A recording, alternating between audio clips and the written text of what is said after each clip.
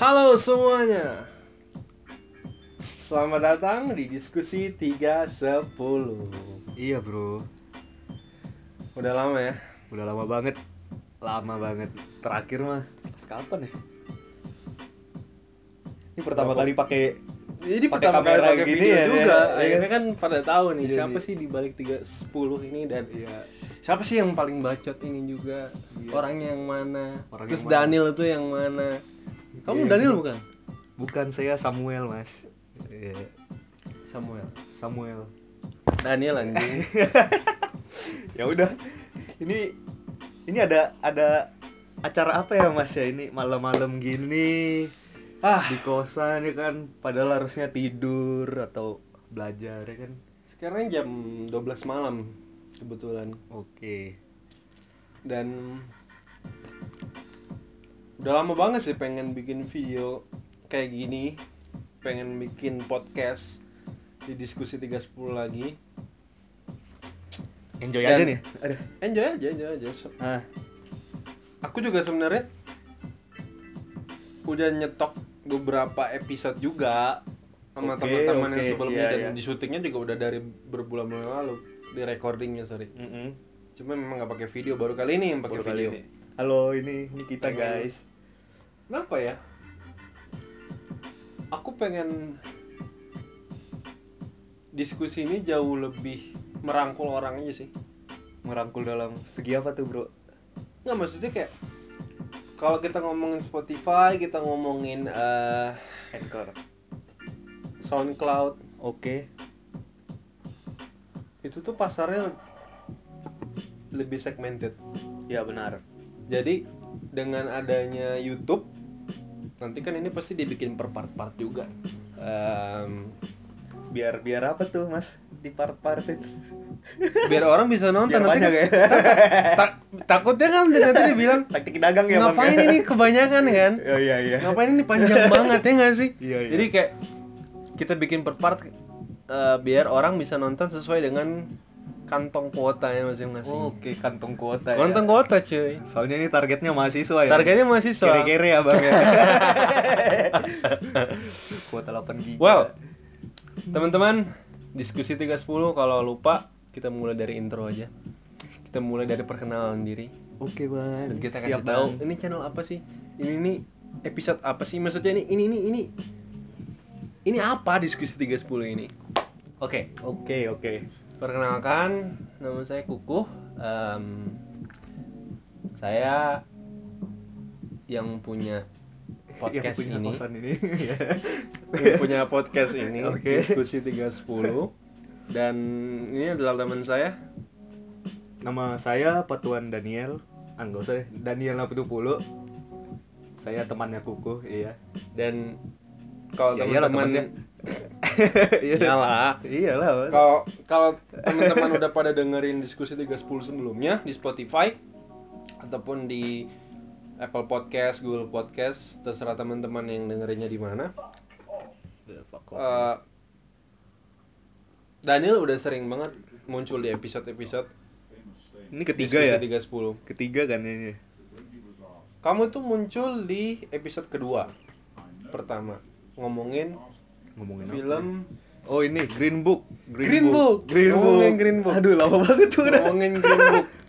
Terus kamu pernah datang lagi ngomongin soal cinta. Ngomongin cinta ya. Ngomongin Itu, maksudnya aduh, cinta, anjing. masalah- cinta monyet nggak jelas gitu ya. Masalah kepercayaan apa segala macam Kepercayaan gitu. dan ya. Dan sekarang kita ada di sini lagi di episode yang baru lagi. Ini kalau nggak salah nih, ini episodenya masuknya ke 8 kalau nggak salah ya. Tapi yang jelas ini adalah episode baru lagi, hal yang baru lagi, menggunakan video juga di diskusi 310. Dan semoga teman-teman suka sih. Ya. Jadi tanpa panjang lebar, sebenarnya diskusi 310 kali ini mau bahas apa sih nih lo? Bahas apa tuh bang? Siapa nih yang pokoknya sesuatu yang lagi hot nih teman-teman, tentang film sih ya yang jelas ya. Film, benar, film. Film. Terus itu filmnya superhero dan baru rilis. Bentar, bukan superhero. Villain ya. Villain. Iya sih. Villain. Cuman lebih kayak Comic book. Cuman ini lebih kayak origin story-nya.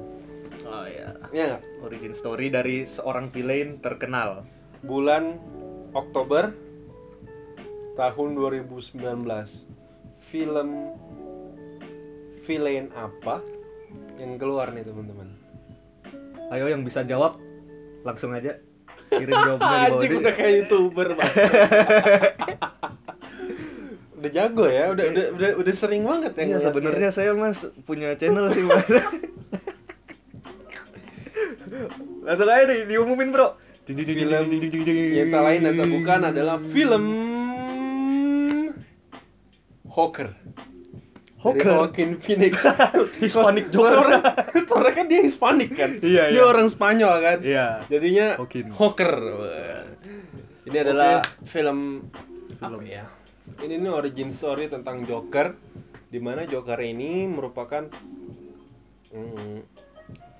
musuh ya ngomongnya, tetap musuh kan? Ya, musuh bebuyutan dari Batman yang legendaris juga gitu karena Iya. udah lama juga kan dari cuman kamu nyadar nggak sih sebenarnya dari zaman film Batman mulai dari nggak tahu ya zaman George Clooney mulai dari zaman George Clooney sampai sebelum George Clooney Batman pentil deh yang ada ya, pentilnya itu. yang ada pentilnya sama ada yang kostum baru banget yang dia nari-nari. Ingat gak? Yang dia nari-nari. Ada yang film lebih klasik lagi Batman. Yang Jack Nicholson. Sebelumnya Jack Nicholson. Oh berarti Jack Nicholson tuh kapan jadi Joker? Kalau si George Clooney itu kalau nggak salah villainnya Riddler deh. Riddler kan? Riddler sama Penguin. Jim Carrey kan? Iya. Jim Carrey kan? Enggak, yang pertama kali dia ketemu sama Joker itu kapan sih?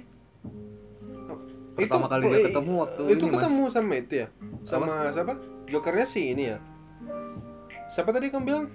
Jack Nicholson. Jack Nicholson ya? Iya. Pertama kali sama dia. Tapi Batman-nya bukan George Clooney. Iya, maksudnya era-era lama kan? Iya, era lama 80-an. Iya, Batman-nya siapa tuh Batman-nya? Batman siapa ya? Soalnya yang jelas itu tuh di antara era George Clooney sama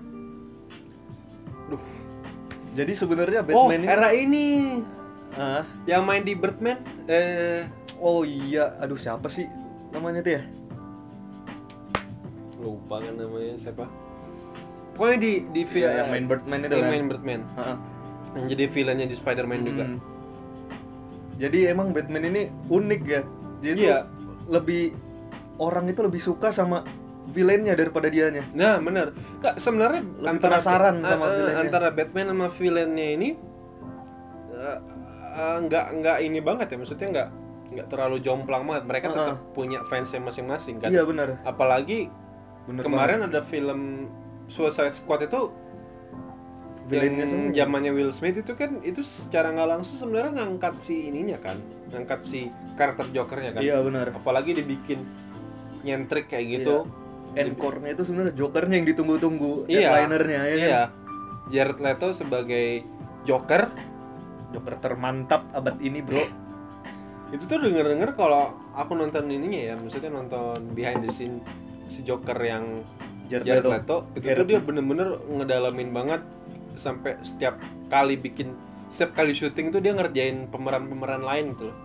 Kayak dia ngasih mayat ayam atau apa gitu-gitu, jadi creep bener-bener kayak dia masuk ke dunia kegilaan si Joker. Meskipun di film Suicide Squad sendiri Joker munculnya sedikit kan. Iya. Iya kan, dikit banget kan. Tapi dengan sedikitnya dia muncul di scene Suicide Squad, makin bikin si Joker Jared Leto ini eksklusif dan teringat gitu. Iya. Karena Teringat apa ya? Mungkin karena dia yang paling muda ya. Teringat karena tato edgy-nya itu, Bro. Iya, tato yang damage. ini. Ya, tato itunya juga damage apa segala macam. Itu kan jadi nyentrik banget kalau itu di setiap YouTube Rewind tuh pasti ada kostum kayak gitu kan, kostum Jared Leto. Tapi bisa dibilang Jared Leto cukup cukup menarik perhatian orang sih. Iya, cukup menarik. Di Suicide Squad memang pemeran yang paling berhasil ya. Oh, menurutku ya, pemeran yang berhasil di Suicide Squad itu ya chemistry antara Harley Quinn sama Jared Leto, si Margot Robbie kan. Ya, Margot Robbie. Margot Robbie sama Jared Leto di situ sebagai Joker dan Harley Quinn itu dapet. Makanya mungkin itu alasannya sebelum Suicide Squad yang dibikin sama siapa sih yang pembuat filmnya Guardian of Galaxy? James Gunn. Sebelum Suicide Squad yang James Gunn dikeluarin, Iya. filmnya Margot Robbie dulu kan? Iya, yang Birds of Prey deh. Iya, yang dia ngumpulin teman-teman cewek gilanya juga. Ya, kesannya kayak arah seksis feminis gitu, tapi at least itu pembuka yang baik sih. Ya, semoga kita lihat aja. Semoga aja. Soalnya sekarang DC ngeluarin lagi film, tapi ini dibilangnya malah Black DC ya? Apa sih? Dia kayak Dark Universe-nya gitu. Dark Universe-nya Iya. DC kan. Aku lupa namanya apa. Dia ngomongnya kayak ini tuh dari seri Black-nya gitu, Black series Iya, ya. benar. Ini tuh bakal ngarah ke film Batman yang zaman muda juga yang dibintangin sama Robert Pattinson ya. Itu kapan itu keluar Robert Pattinson? Kayaknya 2020 atau 2021 gitu deh, kalau nggak salah ya. Oh, deket ya 2020. Soalnya 2020 akhir mungkin ya. Soalnya kalau di logikain soalnya baru dapet ininya juga, casting villainnya itu kan, si Paul Dano Sebagai apa nih? Riddler. Sebagai Riddler. Aku lihat mukanya polos banget itu. Riddler itu bagus banget kalau kamu pernah nonton. Tapi dia pernah main apa sih? There Will Be Blood. There Will Be Blood. Di situ dia main sama Daniel Day-Lewis, aktor pemenang Oscar terbanyak. Daniel Day-Lewis itu. Daniel Day-Lewis itu method actor yang kalau si Christian Bale kan lebih method actor ke fisiknya. Kalau dia ke lebih karakter. Itu pemain film apa ya Daniel Day-Lewis ya? There Will Be Blood, Lincoln 2011. Terus Gangster of New York. Yang Lincoln dia sebagai Lincoln ya? Itu bayangin aja dia orang British. Ini bukan Lincoln yang pembunuh vampir kan? Bukan Lincoln. Bukan yang Lincoln yang itu kan? Lincoln yang Steven Spielberg nih, yang Iya. Film-film awards gitu lah. Iya.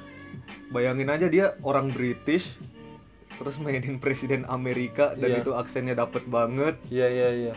Body language-nya juga. Namanya nggak asing sih, aku lupa soalnya filmnya. Daniel Day-Lewis. Method actor gaul lah, tergaul bro. Tergaul. Dia apa sekarang nanti di film ini enggak muncul? Dia udah pensiun. Terakhir dia di Phantom Thread yang dia jadi desainer House of Woodcock gitu. Lo itu bukannya yang orang Jerman itu? Enggak. Itu ceweknya orang Jerman. Enggak, yang cowok Jerman jadi yang selalu main di aktor-aktor film di Hollywood, dia pemain utama terus gitu. Christopher Waltz. Iya. Bukan. Itu ya? Daniel Day-Lewis yang Phantom Thread.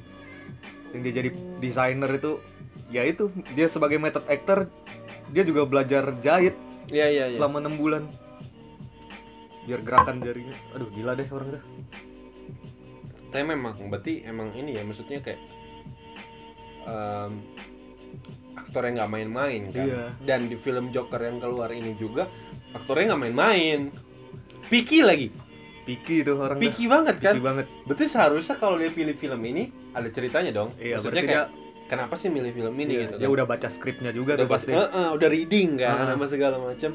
Benar. Jadi Joaquin Phoenix. Gila.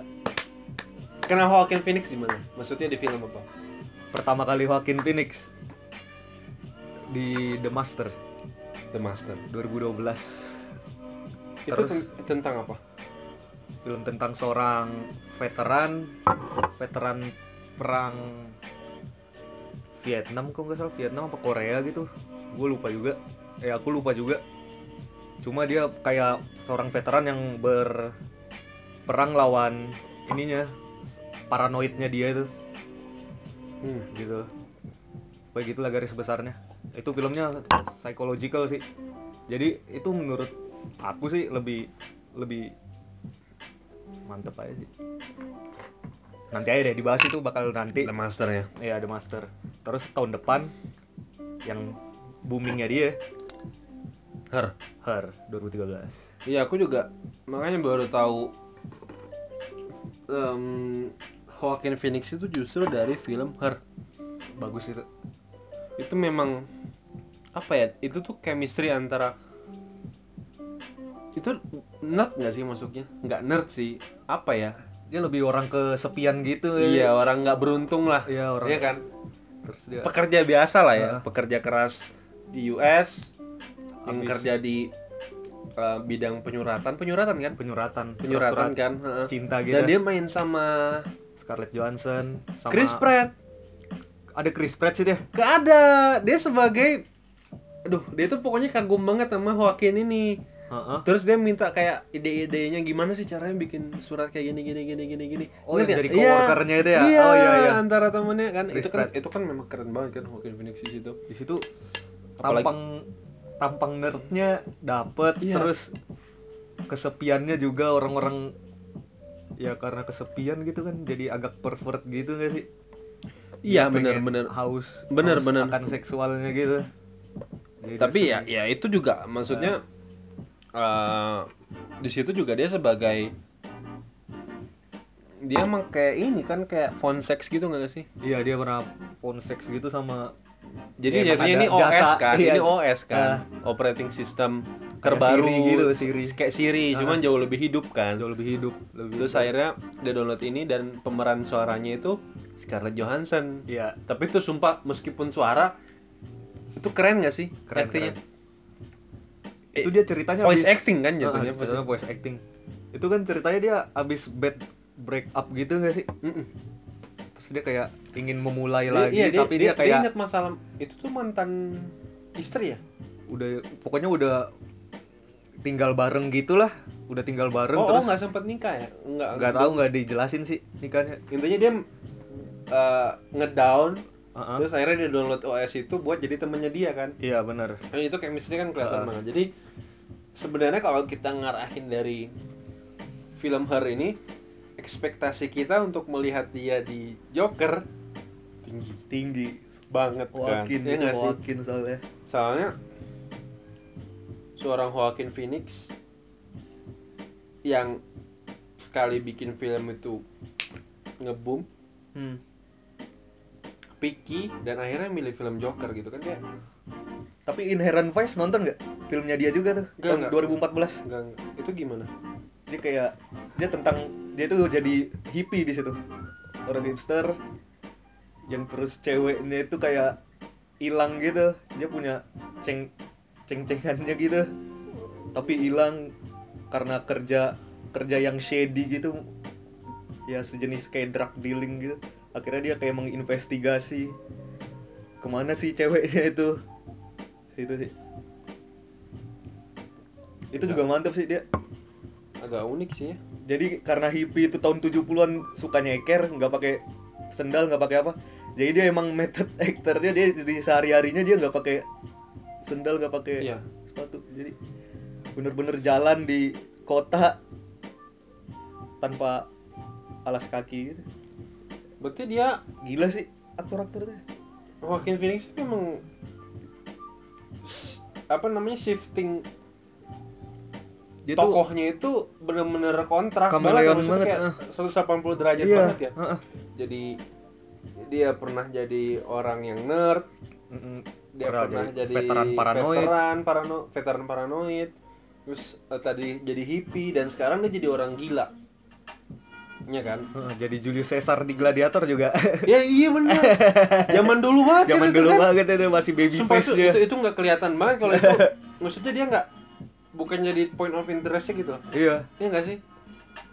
Tapi memang Dan di situ douchebag-nya kelihatan banget, dia kayak manjanya gitu kan, manjanya seorang sesuai raja. dengan aktornya, Iya. ya. Kayak Sesuai spoiled dengan karakternya. Iya, spoiled king gitu, kayak ya raja-raja ngeselin gitu lah, songong gitu mukanya. Keren sih. Keren. Joaquin Phoenix.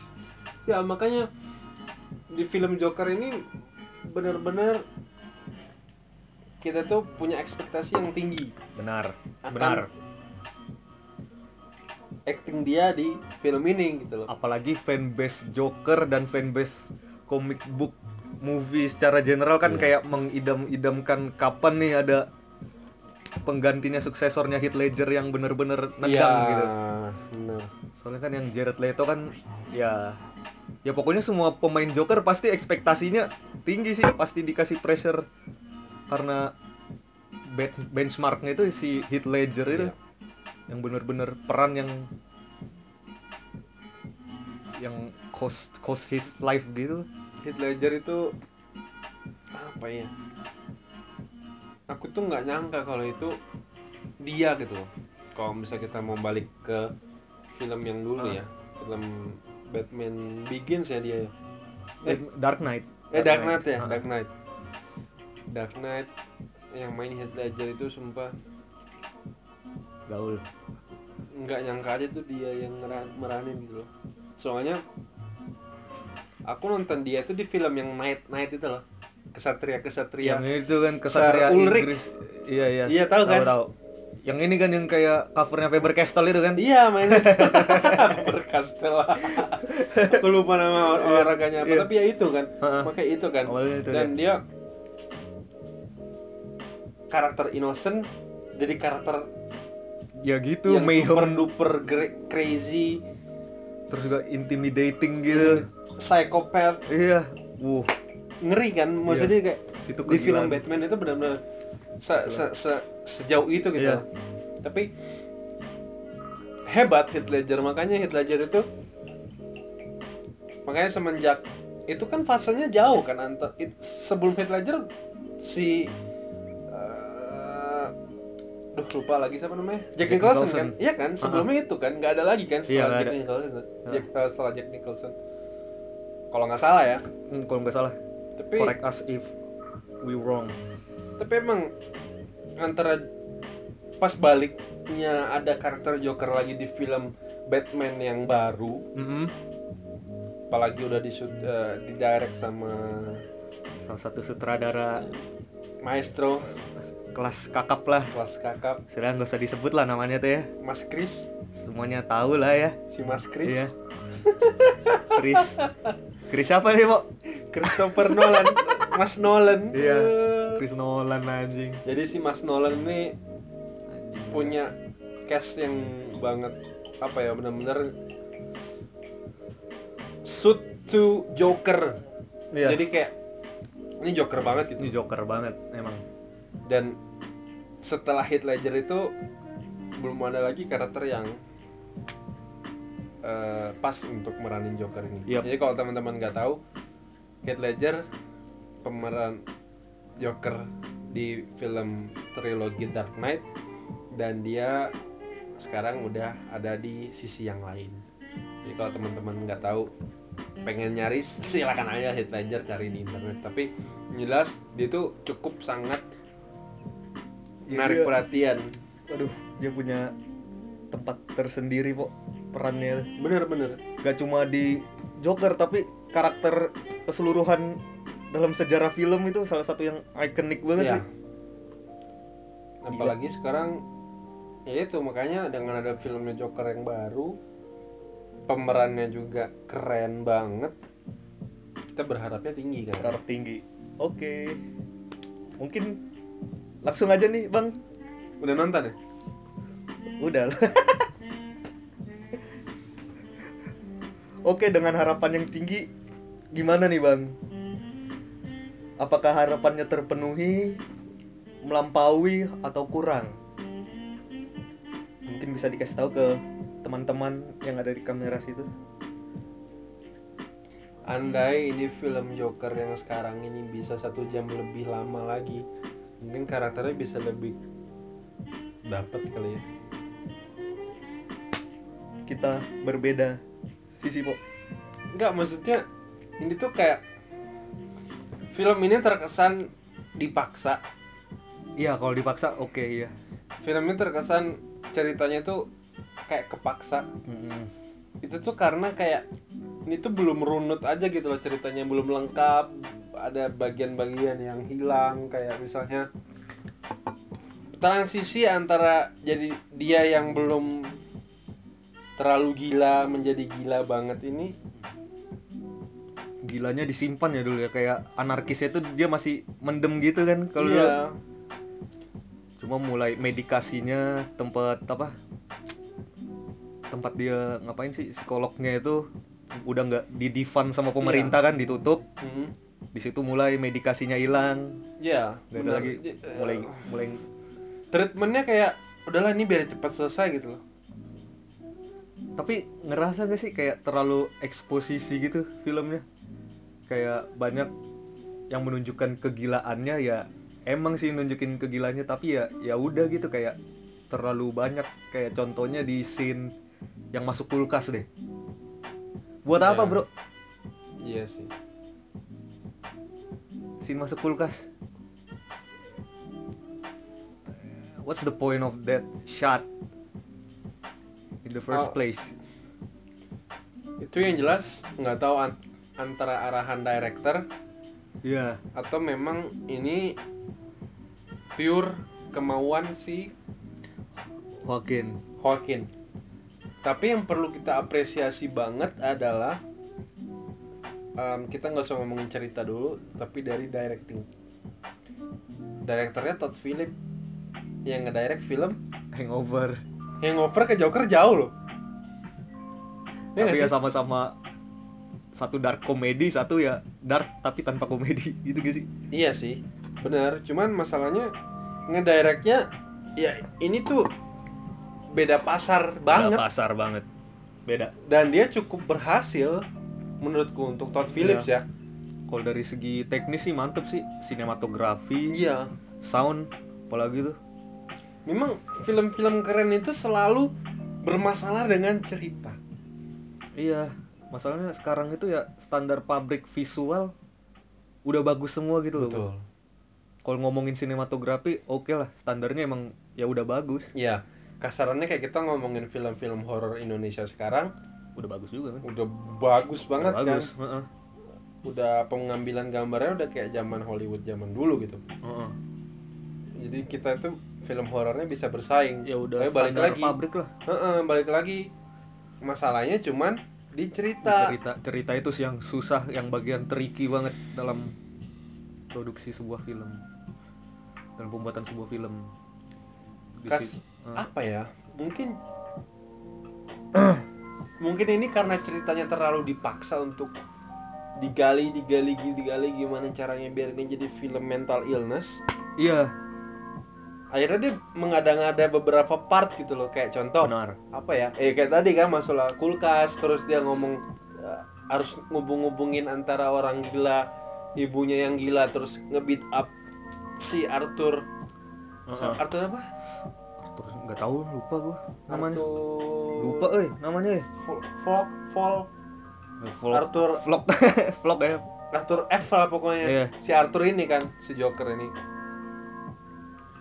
Dan pemilihan nama Joker pun agak sedikit maksa sih. Aku justru malah kasihan sama pemeran kasihan sama karakter Robert De Niro.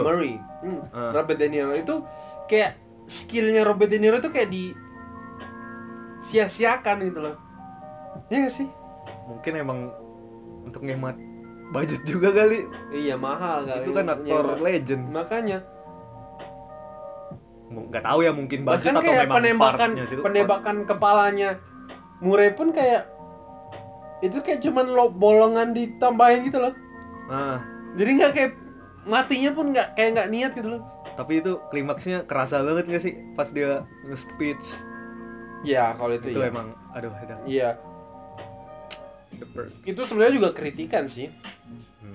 Buat Tonight Show di US sekarang kan. Iya. Ya kita sebutin siapa aja, ada Jimmy Fallon, Jimmy Kimmel, terus yang orang Afrika itu siapa namanya? Siapa? Lupa. Yang Afrika Selatan yang tinggi. Komedi Sentral deh. Lupa Itu justru dia yang paling menurutku si yang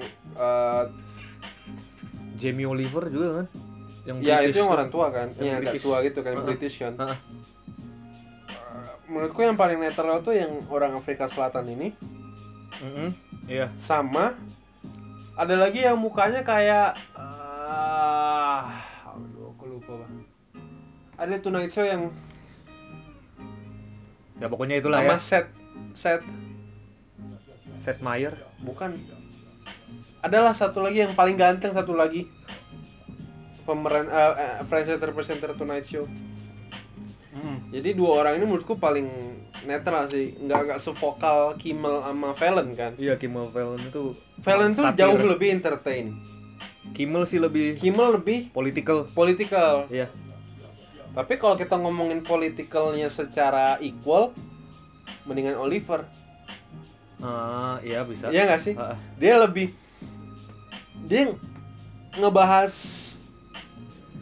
tokoh politiknya jauh lebih make sense gitu loh daripada Kimmel. Kimmel tuh lebih kayak tokoh ini bodoh gitu misalnya. Iya. Jadi kayak cuman receh aja gitu loh. Bill Maher tau gak sih? Yang di HBO. Itu dia lebih, kalau ngomongin politikal lebih, juga equal sih. Juga Bill seimbang. Maher Semuanya dihajar sama dia. Sih, aku Bill Maher HBO. Iya. Ya itu Tonight Show juga sih, ya biasa lah. Satir-satir. Iya, makanya kan kebanyakan memang mungkin kalau kita dipikir-pikir juga, kalau kita ngambil dari sisi Joker menunjukin video lucu orang yang katanya itu lucu bagi banyak orang, terus ditampilin di TV nasional dan akhirnya diundang sebagai bintang tamu. Sebagai bintang tamu untuk dipermalukan, itu enggak, itu memang salah sih sebenarnya. Iya, itu sebuah apa ya? Ya pelecehan. Sebuah action, ya pelecehan. Iya nggak sih? Jadi itu cukup menyindir ya, Tonight Show sekarang kritik. Kan di US, kritik untuk Tonight Show yang ada di US. Jadi kalau kita ngelihat interviewnya Joaquin Phoenix di Fallon sama di Kimmel itu pada nge-refer ke cerita yang di film Joker kan, kayak hati-hati ntar malah ditembak. Iya. Saking.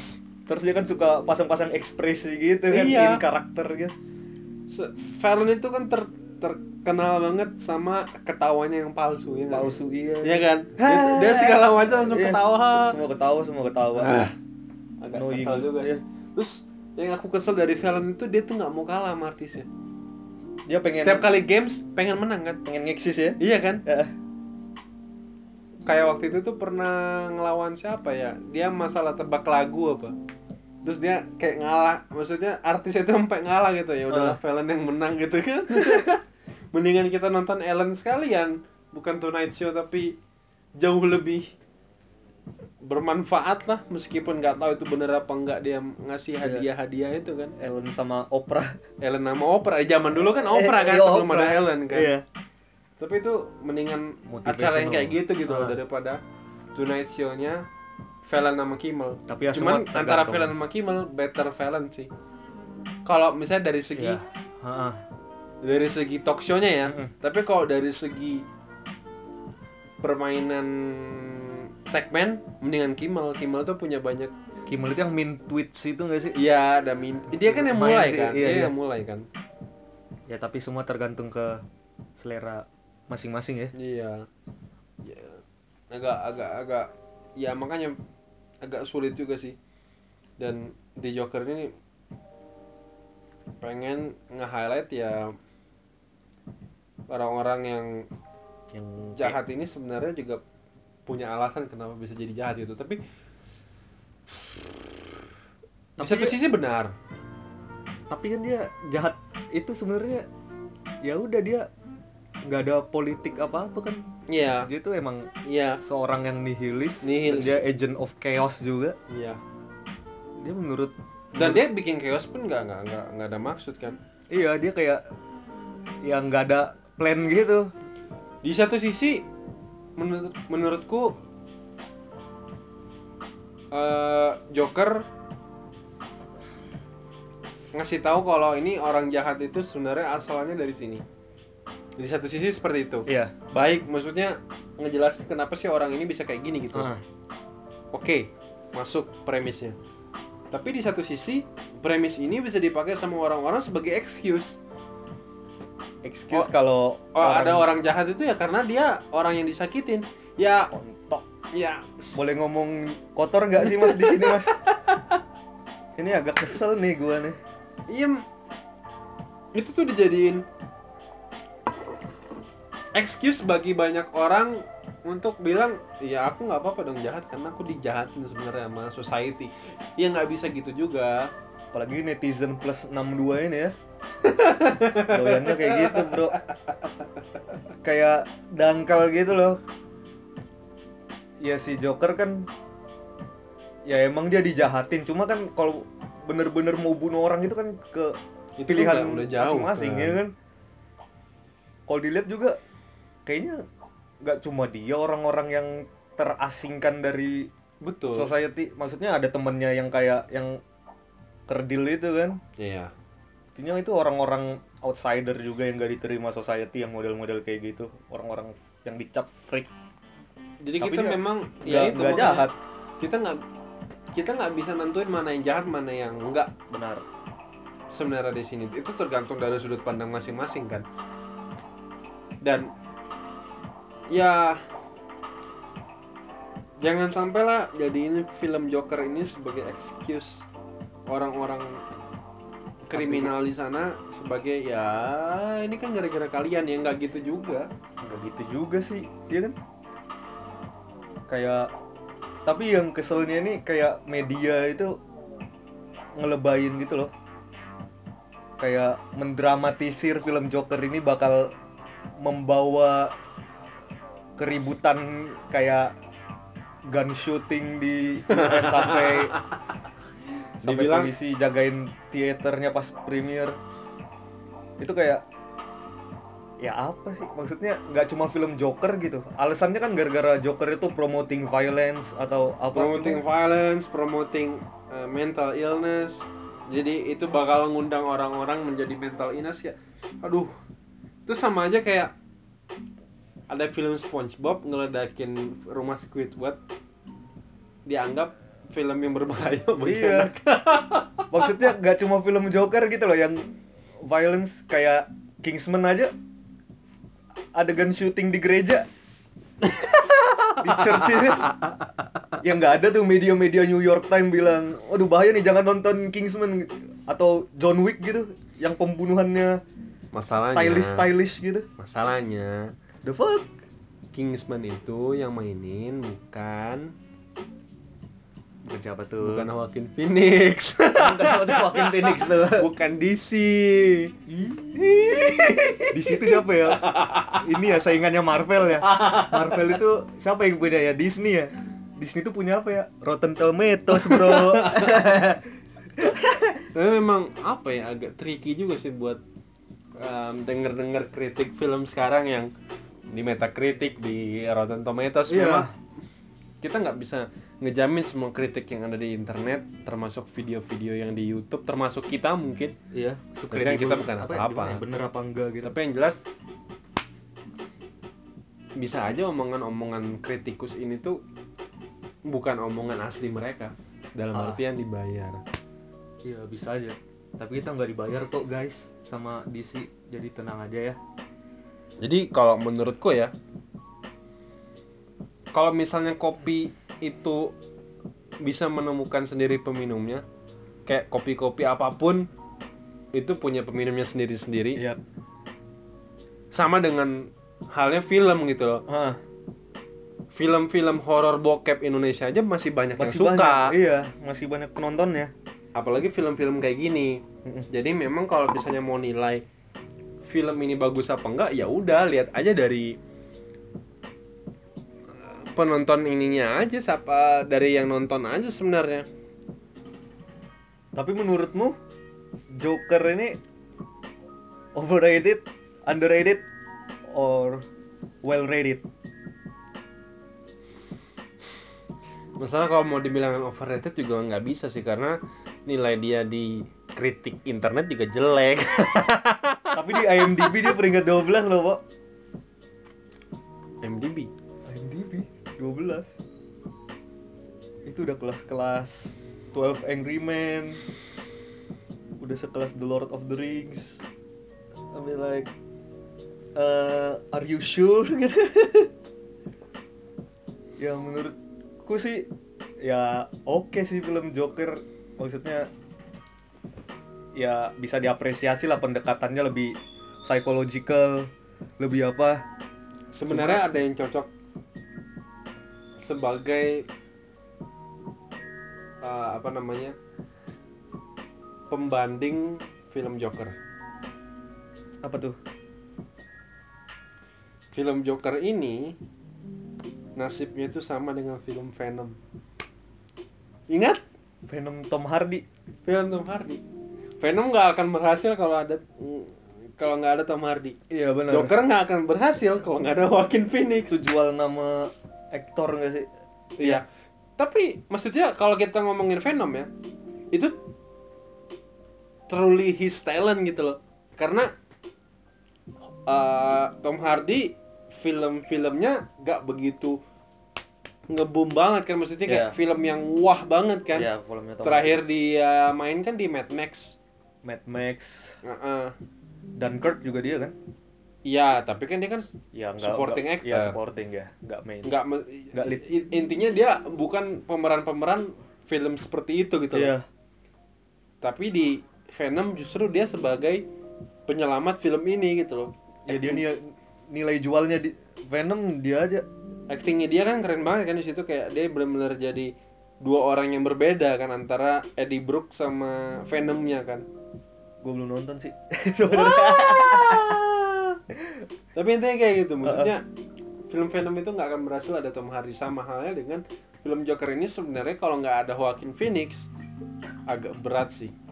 Soalnya itu kayak skripnya memang harus yang berpengalaman sih yang meranin. Bener. Dan soalnya itu kayak dibebasin gitu menurutku. Dibebasin gila, tapi harus tetap dalam porsinya gitu. ini masalah eksekusi sih kalau aku bilang. Iya. Cuma ya gitu, Joker gitu menurutku ya, in my opinion kayak terlalu banyak di eksposisinya. Dan juga kalau pendekatannya emang mau realistis, kalau emang mau dibilang realistis, beberapa alasan supaya kita bisa empati sama si Jokernya itu kayak nggak masuk akal gitu. Iya. Contohnya nggak masuk akalnya, dalam kata lain maksa. Iya. Maksa biar kita ngerasa empati. Contohnya itu yang di scene dia peekaboo sama anak kecil itu. Oh iya, yang Tapi- dia ngasih kartu itu ya. Tapi itu kan reaksi orang tuanya kan kayak nggak realistis banget kan, kayak maksa, kayak emang diarahin biar kita empati sama Jokernya. Di mana-mana kayaknya gue nggak pernah lihat kalau kita mainan sama anak orang gitu, emaknya malah marahin kita gitu. Iya itu agak. Ya nggak tahu sih. Agak maksa gitu biar kita ngerasa empati, dan juga terlalu panjang. Dia itu kayak pengen kita itu empati banget dengan beberapa caranya. Cara pertama yang dia dikejar sama bocah-bocah itu kan. Iya. Orang diantem pakai sign-nya itu. Oke, itu empati pertama, dan itu masih empati. Dan juga itu beberapa lagi malah jadinya kita antipati, bro. Kalau bukan kita sih, secara pribadi aku malah antipati, soalnya itu kayak kelamaan banget. Jadi kayak malah ini poinnya apa sih, kayak oke, kita tahu ini alasannya Joker, kita tahu dia itu gila, tapi emang apa yang lu mau kasih tahu di film ini gitu. Mungkin ya emang origin film kayak gitu ya, kayak origin kasih lihat backgroundnya. Iya. Cuma kalau kita ngasih alasan origin film, jadi nggak apa-apa, itu kan kayak kompromis gitu. Soalnya kalau film bagus itu pasti maupun genrenya apa, kita nggak peduli karena film itu bagus. Iya. Makanya Jadi semacam menurunkan standar gitu loh. Kalau oh iya ini jadi origin, oh iya ini film ini jelek, tapi ketika kita tahu ini origin film, jadi kita nge-compromise iya. kualitasnya gitu loh. Dan Iya. itu berarti ya film ini nggak gitu gigit sih. Ada lagi scene yang di Joker ini yang menurutku agak wasting. Iya, apa tuh? Scene delusional dia, yang dia seolah-olah lagi pacaran. Oh iya.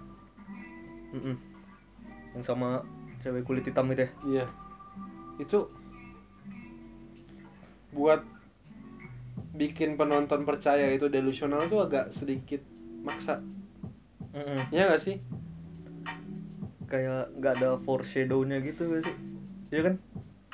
Tahu-tahu Tiba-tiba delusi, Iya. tiba-tiba delusi. ini Kayak ini tuh nggak ada iya. nggak ada kode-kodenya gitu loh kalau itu delusi. Jadinya kayak film, jadi kayak sinetron yang difilmkan itu loh. Makanya balik lagi film Joker ini ada masalahnya adanya di eksekusi dan dari story juga. Iya. Tapi dari segi visual, dari segi pengarahan si direkturnya, Yap. sinematografinya masih menurut kita sebagai penonton yang biasa, Nonton bukan casual lah ya. bukan apa namanya, ahli-ahli bukan banget. ahli film, itu tuh Oke sih. oke buat narik penonton. Cuman balik lagi, itu film itu kan rohnya ada di story-nya, di iya. ceritanya. Kalau ceritanya sendiri nggak kuat, agak sulit buat menyeimbangkan dengan visual yang keren tadi gitu. Iya bener. Kalau visual keren mah udah banyak film visual keren ya kan? Iya, film yang baru keluar dari director BCU Indonesia aja keren. BCU Apa tuh? Bumi Bumi BLI Langit apa ya? sih? Bucin. Bumi Bumi- Langit Cinematic Universe ya. Bumi Langit Cinematic Universe. BCU ya, BCU. Ya itu buktinya promo posternya aja gaul-gaul tuh kita lihat ya. Posternya keren, Aku Anus, ya kan? aktor-aktornya di pressnya keren, pas Iya. rilisnya. Ada yang namanya Tapi- Aku Anus lagi. Waduh itu foreshadow banget sih, Bro. Tapi itu Aku Anus. visualnya aja yang keren, cuy. Sayangnya ceritanya agak Kayak gimana ya? Itu eh, kalau dia udah berani bikin cinematic universe gitu berarti berani dibandingin sama Marvel dan DC dong ya. Iya. Dari segi Dia kualitas efek. ngambil momen sih. Iya benar. Dia ngambil momen Marvel habis setelah Avengers kan. Ngambil momen itu buat bikin cinematic universe sendiri di Indonesia gitu. Iya. Tapi ya udahlah. Tapi menurutku juga gede sih pasar film superhero soalnya di Indo kan. Iya, tapi ya Jadi itu. dia lumayan sih ngambil. Pinter sih sebenarnya. Cuma ya Pinter sih, tapi kalau eksekusinya juga kita lihat eksekusinya aja gimana. Soalnya dilihat-lihat kayak Aquanus, terus apa itu yang api itu, rambut api itu. Iya. Itu kan maksudnya CGI-nya bakal banyak dan budgetnya harus gede juga kan. Dan kita tahu Indonesia itu agak, ya kalau budget nggak Ya. bisa dibandingin sama Hollywood lah. Jauh. Jadi ya gitu, ekspektasi ya jangan setinggi CGI Hollywood. Aquanus underwater pasti kan, banyak underwater. Bahkan kalau kita ngomongin film Indonesia ya, Yap. benar-benar CGI berhasil justru malah Marlina. Bawa kepala itu kan, CGI ya. itu tuh kepala ini ya, sintetik ya. Maksudnya dibikin Iya biasa sih. Iya kan? Heeh. kepala lilin Wax, kan itu. iya. Iya kan wax kan. Heeh. Itu kan jauh lebih better kan daripada Itu practical effect jatuhnya kan. iya. Mendingan kayak gitu loh, cuman satu kepala udah nggak perlu. Ya, Itu alasan orang di porsinya. Indonesia kenapa nggak bikin superhero. Tapi setidaknya semoga ini jadi trigger investor buat ngasih duit lebih banyak lagi Iya. ke film superhero Indonesia gitu loh. Benar. Tapi balik lagi kita tarik benang merahnya ya itu. Visual boleh keren, tapi kalau story-nya lemah agak sulit nggak sih buat narik penonton-penonton. Iya. Kita penonton biasa aja agak sedikit terganggu gitu loh, apalagi Benar. dengan penonton-penonton yang ahli film, kritikus. Iya. Karena kalau cerita dan plotnya itu menarik, pasti film itu bakal ditonton lagi, Setuju. tonton lagi dan orang tetap wow gitu. Film-film yang dengan plot cerita yang sederhana justru sering lebih gampang memenangkan award. Iya. Kasarnya kayak gitu, kayak misalnya kita ngomongin The Raid aja gitu. The Raid cuman The Raid 1 ya? The Raid 1 Heeh. premisnya cuman polisi ngedobrak masuk ke sarang penjahat. Iya. Akhirnya mereka berusaha mempertahankan diri di sarang penjahat itu. Yap. Dan narkoba ya. Settingnya cuman di gedung apartemen Gedung itu, doang apartemen kan? itu doang. Udah beres. Dan dia ngejual actionnya itu kan dengan koreografi yang ciamik gitu. Iya makanya. Dan itu bagus sih. Terus apalagi contohnya yang karakter sederhana? Oh, ada film soal drafting, film Hollywood soal drafting pemain NFL. Draft Day itu. Draft Day Ya. pemainnya siapa sih yang dari Waterworld itu? Gak tahu. Kevin Costner ya? Apa sih namanya? Kalau nggak salah dia gitu. Itu kan cuman settingnya satu hari sebelum draft day. Apa aja yang lagi dilakuin kan sama si pelatih ini. Itu kan ide ceritanya simpel kan. Tapi dengan setting waktu yang deket gitu bikin menarik gitu filmnya. Sama 12 Angry Men, udah pernah nonton nggak? Yang film tahun belum. Bayangin aja itu tahun 50, tapi film itu masih di studi sama ya orang-orang film sampai sekarang karena itu film tentang juri persidangan yang berdebat untuk ngasih hukuman ke tersangka ini berapa lama atau dia dibebasin, dan itu settingnya di satu ruangan doang, dan dia maininnya itu pakai keringat aktornya. Jadi kamu kalau nontonin film itu ngerasa gerahnya gimana, sempitnya ruangan itu gimana, tensinya gimana. Itu bagus banget sih. Simpel kan sih. Paling hitam putih, nggak perlu efek-efek fancy gitu loh. Makanya itu yang penting ceritanya kuat. Kuat, pasti film itu bakal timeless sih. Film Indonesia ada yang kuat. Film baru Indonesia yang ada yang keluar dan kuat, dan dia direkturnya baru, direktur yang dibilang direktur yang baru gitu loh, direktur yang baru kelihatan. Tompi, Pretty Boys ya. Ceritanya cuma soal entertain di Indonesia. Dimana ada dua presenter. Dia satir ya, komedi satir gitu ya. Dia ceritain dunia hiburan tuh seperti apa sih. Gampang kan premisnya, cuman ngomongin soal dunia hiburan gitu. Dunia hiburan di Indonesia ya? Dunia hiburan di Indonesia. Beres kan? Nggak dibuat-buat, nggak diapa-apain. Udah ini muncul Black. Dia punya masalah sama bapaknya, dia punya masalah sama pacarnya yang ganti-ganti apa segala macam. Relate, enak. Sedangkan Joker, ini film soal mental illness. Tapi seolah-olah mental illness ini tuh di karang-karang. Itu karang-karang itu. Seharusnya bisa lebih relate lagi. Iya, kayak ya udah ini ada orang setidaknya tuh dilihatin dia di beat up-nya tuh kayak gimana gitu. Dia dipukulinnya kayak gimana, akhirnya dia jadi gila. Iya. Awalnya sih emang kita empati gitu kan, pas jadi kerjain bocah-bocah, cuma mulai nggak relate pas ibu-ibu marahin dia. Emang ada ibu-ibu yang anaknya dibikin ketawa malah marah? Terus penyakit ketawa itu kan ada. Iya ada, tapi itu kan penjelasan ceritanya penyakit ketawa ini I'm not buying it, bro. Iya. Itu agak susah buat orang mempercayai ini tuh penyakit gitu loh. Iya sih, kayak meskipun itu ada gitu loh. Terlalu banyak aja gitu, kayak dia cari-cari alasan kegilaannya Joker ini. Akhirnya kita penonton jadi males sendiri, kayak udah kelamaan gitu, 90 menit. Iya. 90 menit ya. Makanya shifting jadi jadi pemeran jahatnya itu agak sedikit jomplang gitu. Ya nggak sih, dari orang polos yang tahu-tahu jadi penjahat nembak orang itu.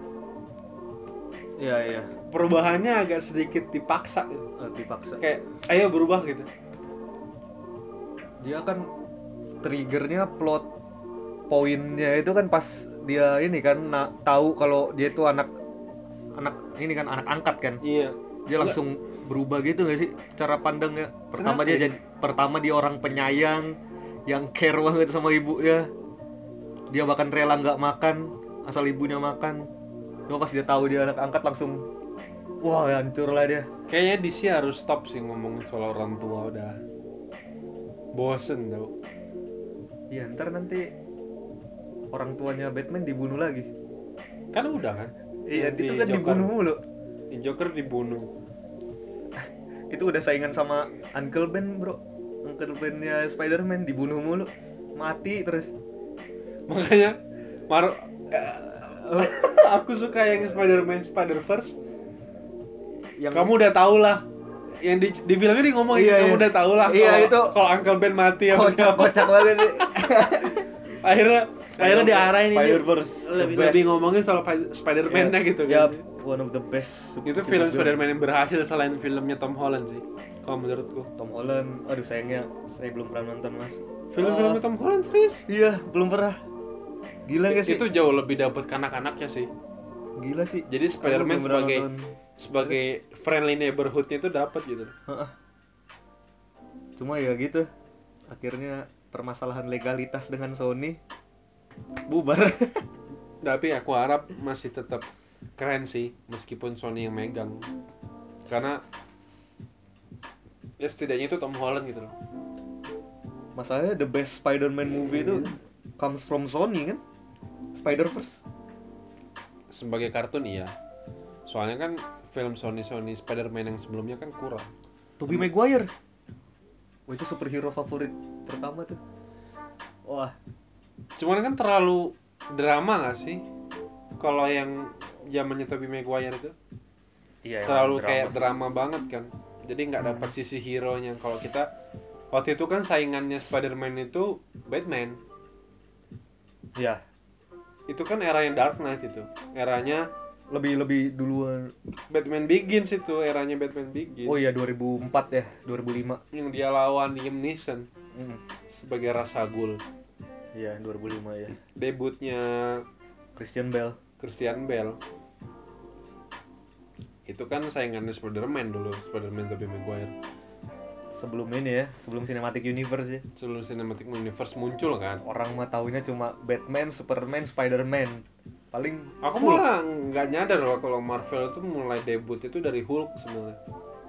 Hulk-nya Edward Norton ya. Iya, aku nggak nyangka itu mulai dari situ. Bukan Iron Man 1 ya? Cinematic Universe pertamanya. Memang Iron Man pertama yang keluar, perasaan Hulk duluan deh. Tapi itu kayaknya belum masuk ini kan, belum masuk universe-nya kan? Iya, tapi itu dijadiin universe-nya di awal karena pas di akhir Hulk itu si Tony Stark muncul. Oh. Cuma Edward Nortonnya nggak lanjut ya kan? Enggak, dilanjutin sama Mark Ruffalo. Dan itu pilihan yang tepat sih buat milih Mark Ruffalo. Lebih familiar lah. Lebih dapat Hulk-nya sih. Hmm. Tapi ya udahlah. DC Jadi Marvel lagi nih kita bahas nih. DC. Maaf ya fans DC. Maaf bang.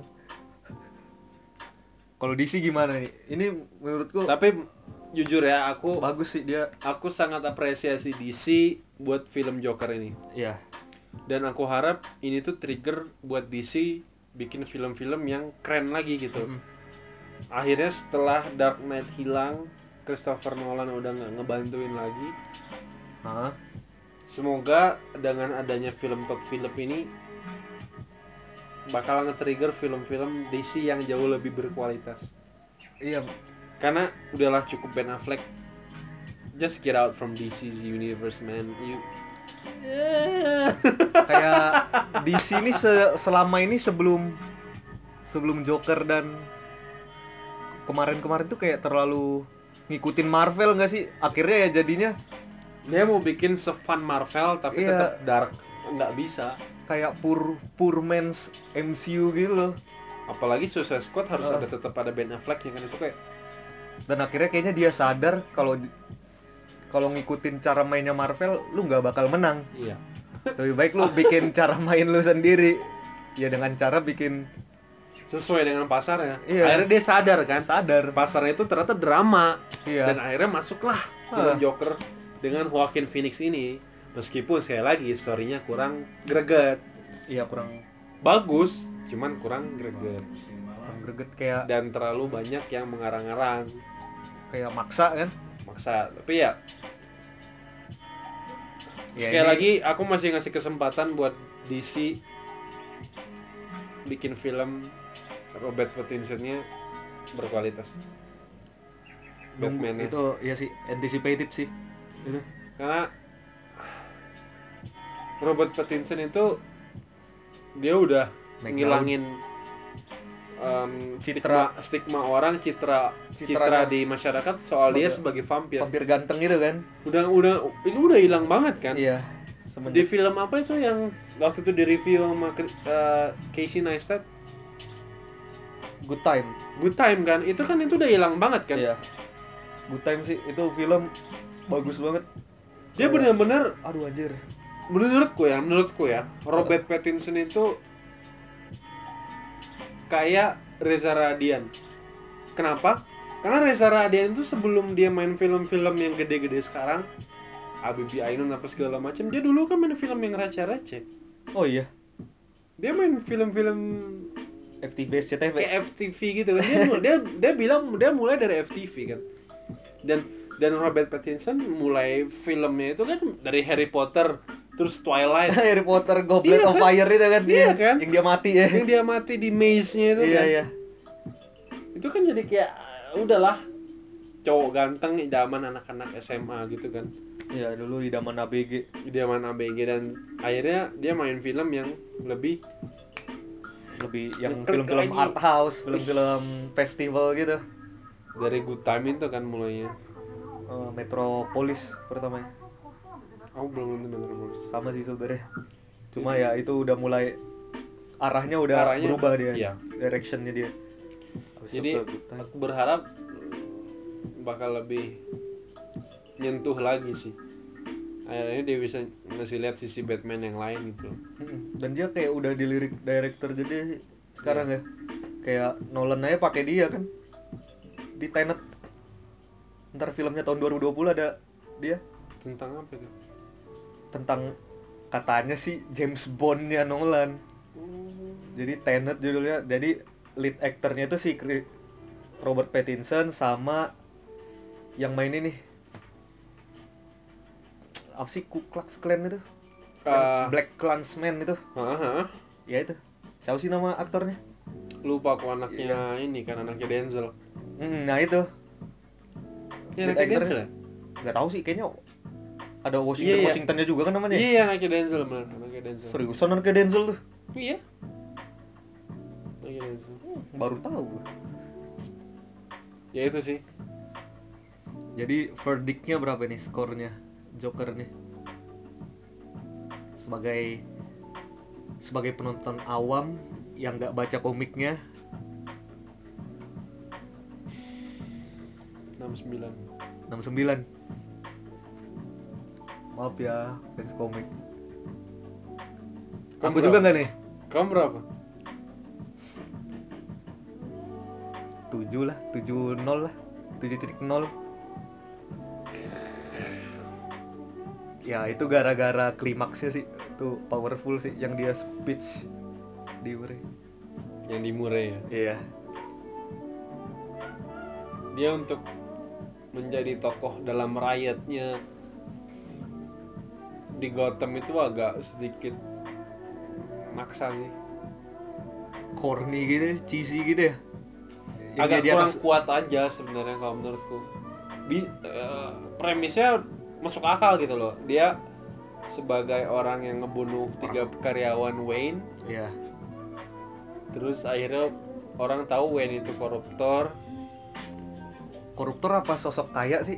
Sosok kaya yang kaya, gak mau kan, bagi-bagi. Sosok kaya tapi kan yang versi korupsinya gitu kan.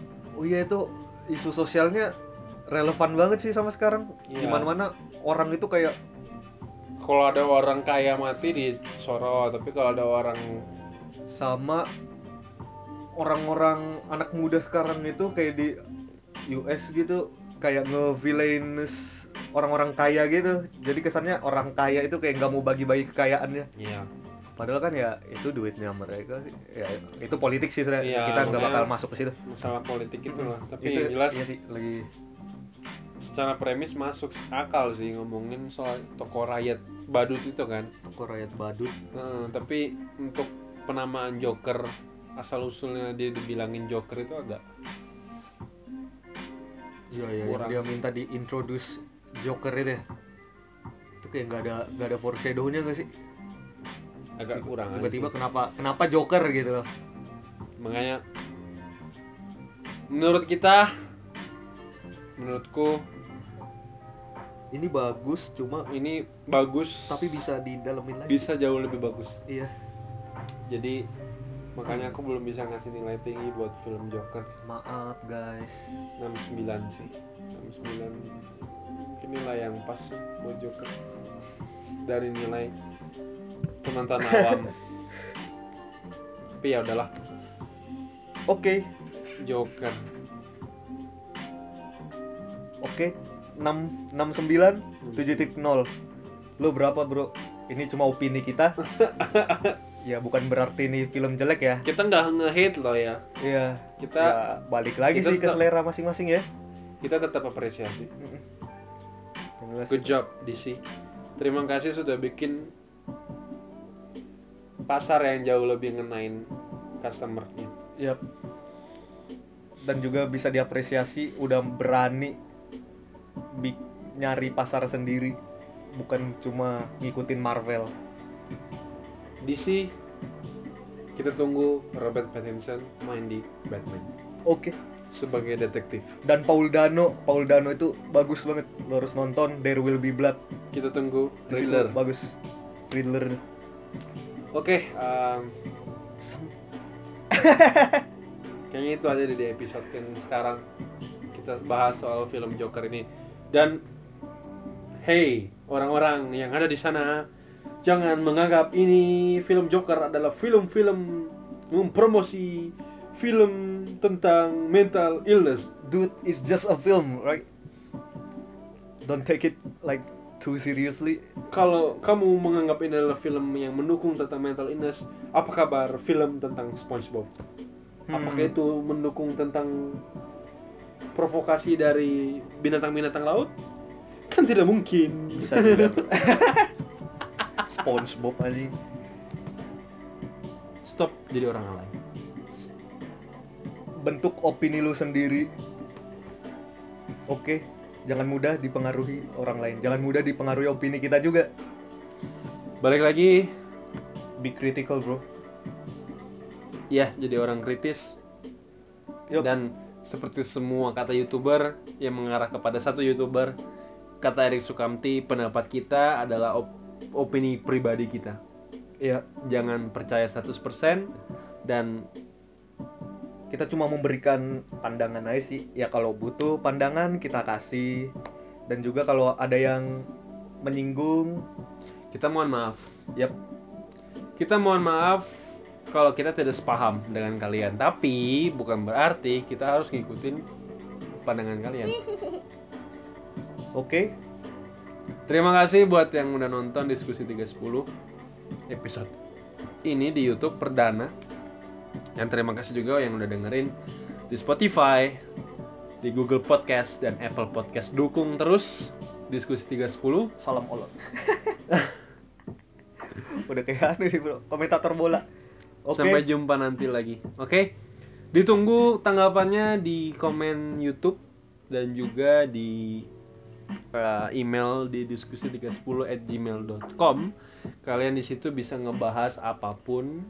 Kalian bisa ngasih tanggapan soal episode ini, bisa ngasih cerita pribadi soal kalian tentang masalah-masalah ini, kita bisa bahas di sini. Benar. Dan ya, terima kasih sudah peduli dengan diskusi 310. Udah dari kita. Kita pamit ya. Thank Siapa you. namanya, Mas? Siapa namanya, Mas? Saya Kuku. Saya Daniel. Terima kasih dan sampai jumpa. Salam olahraga.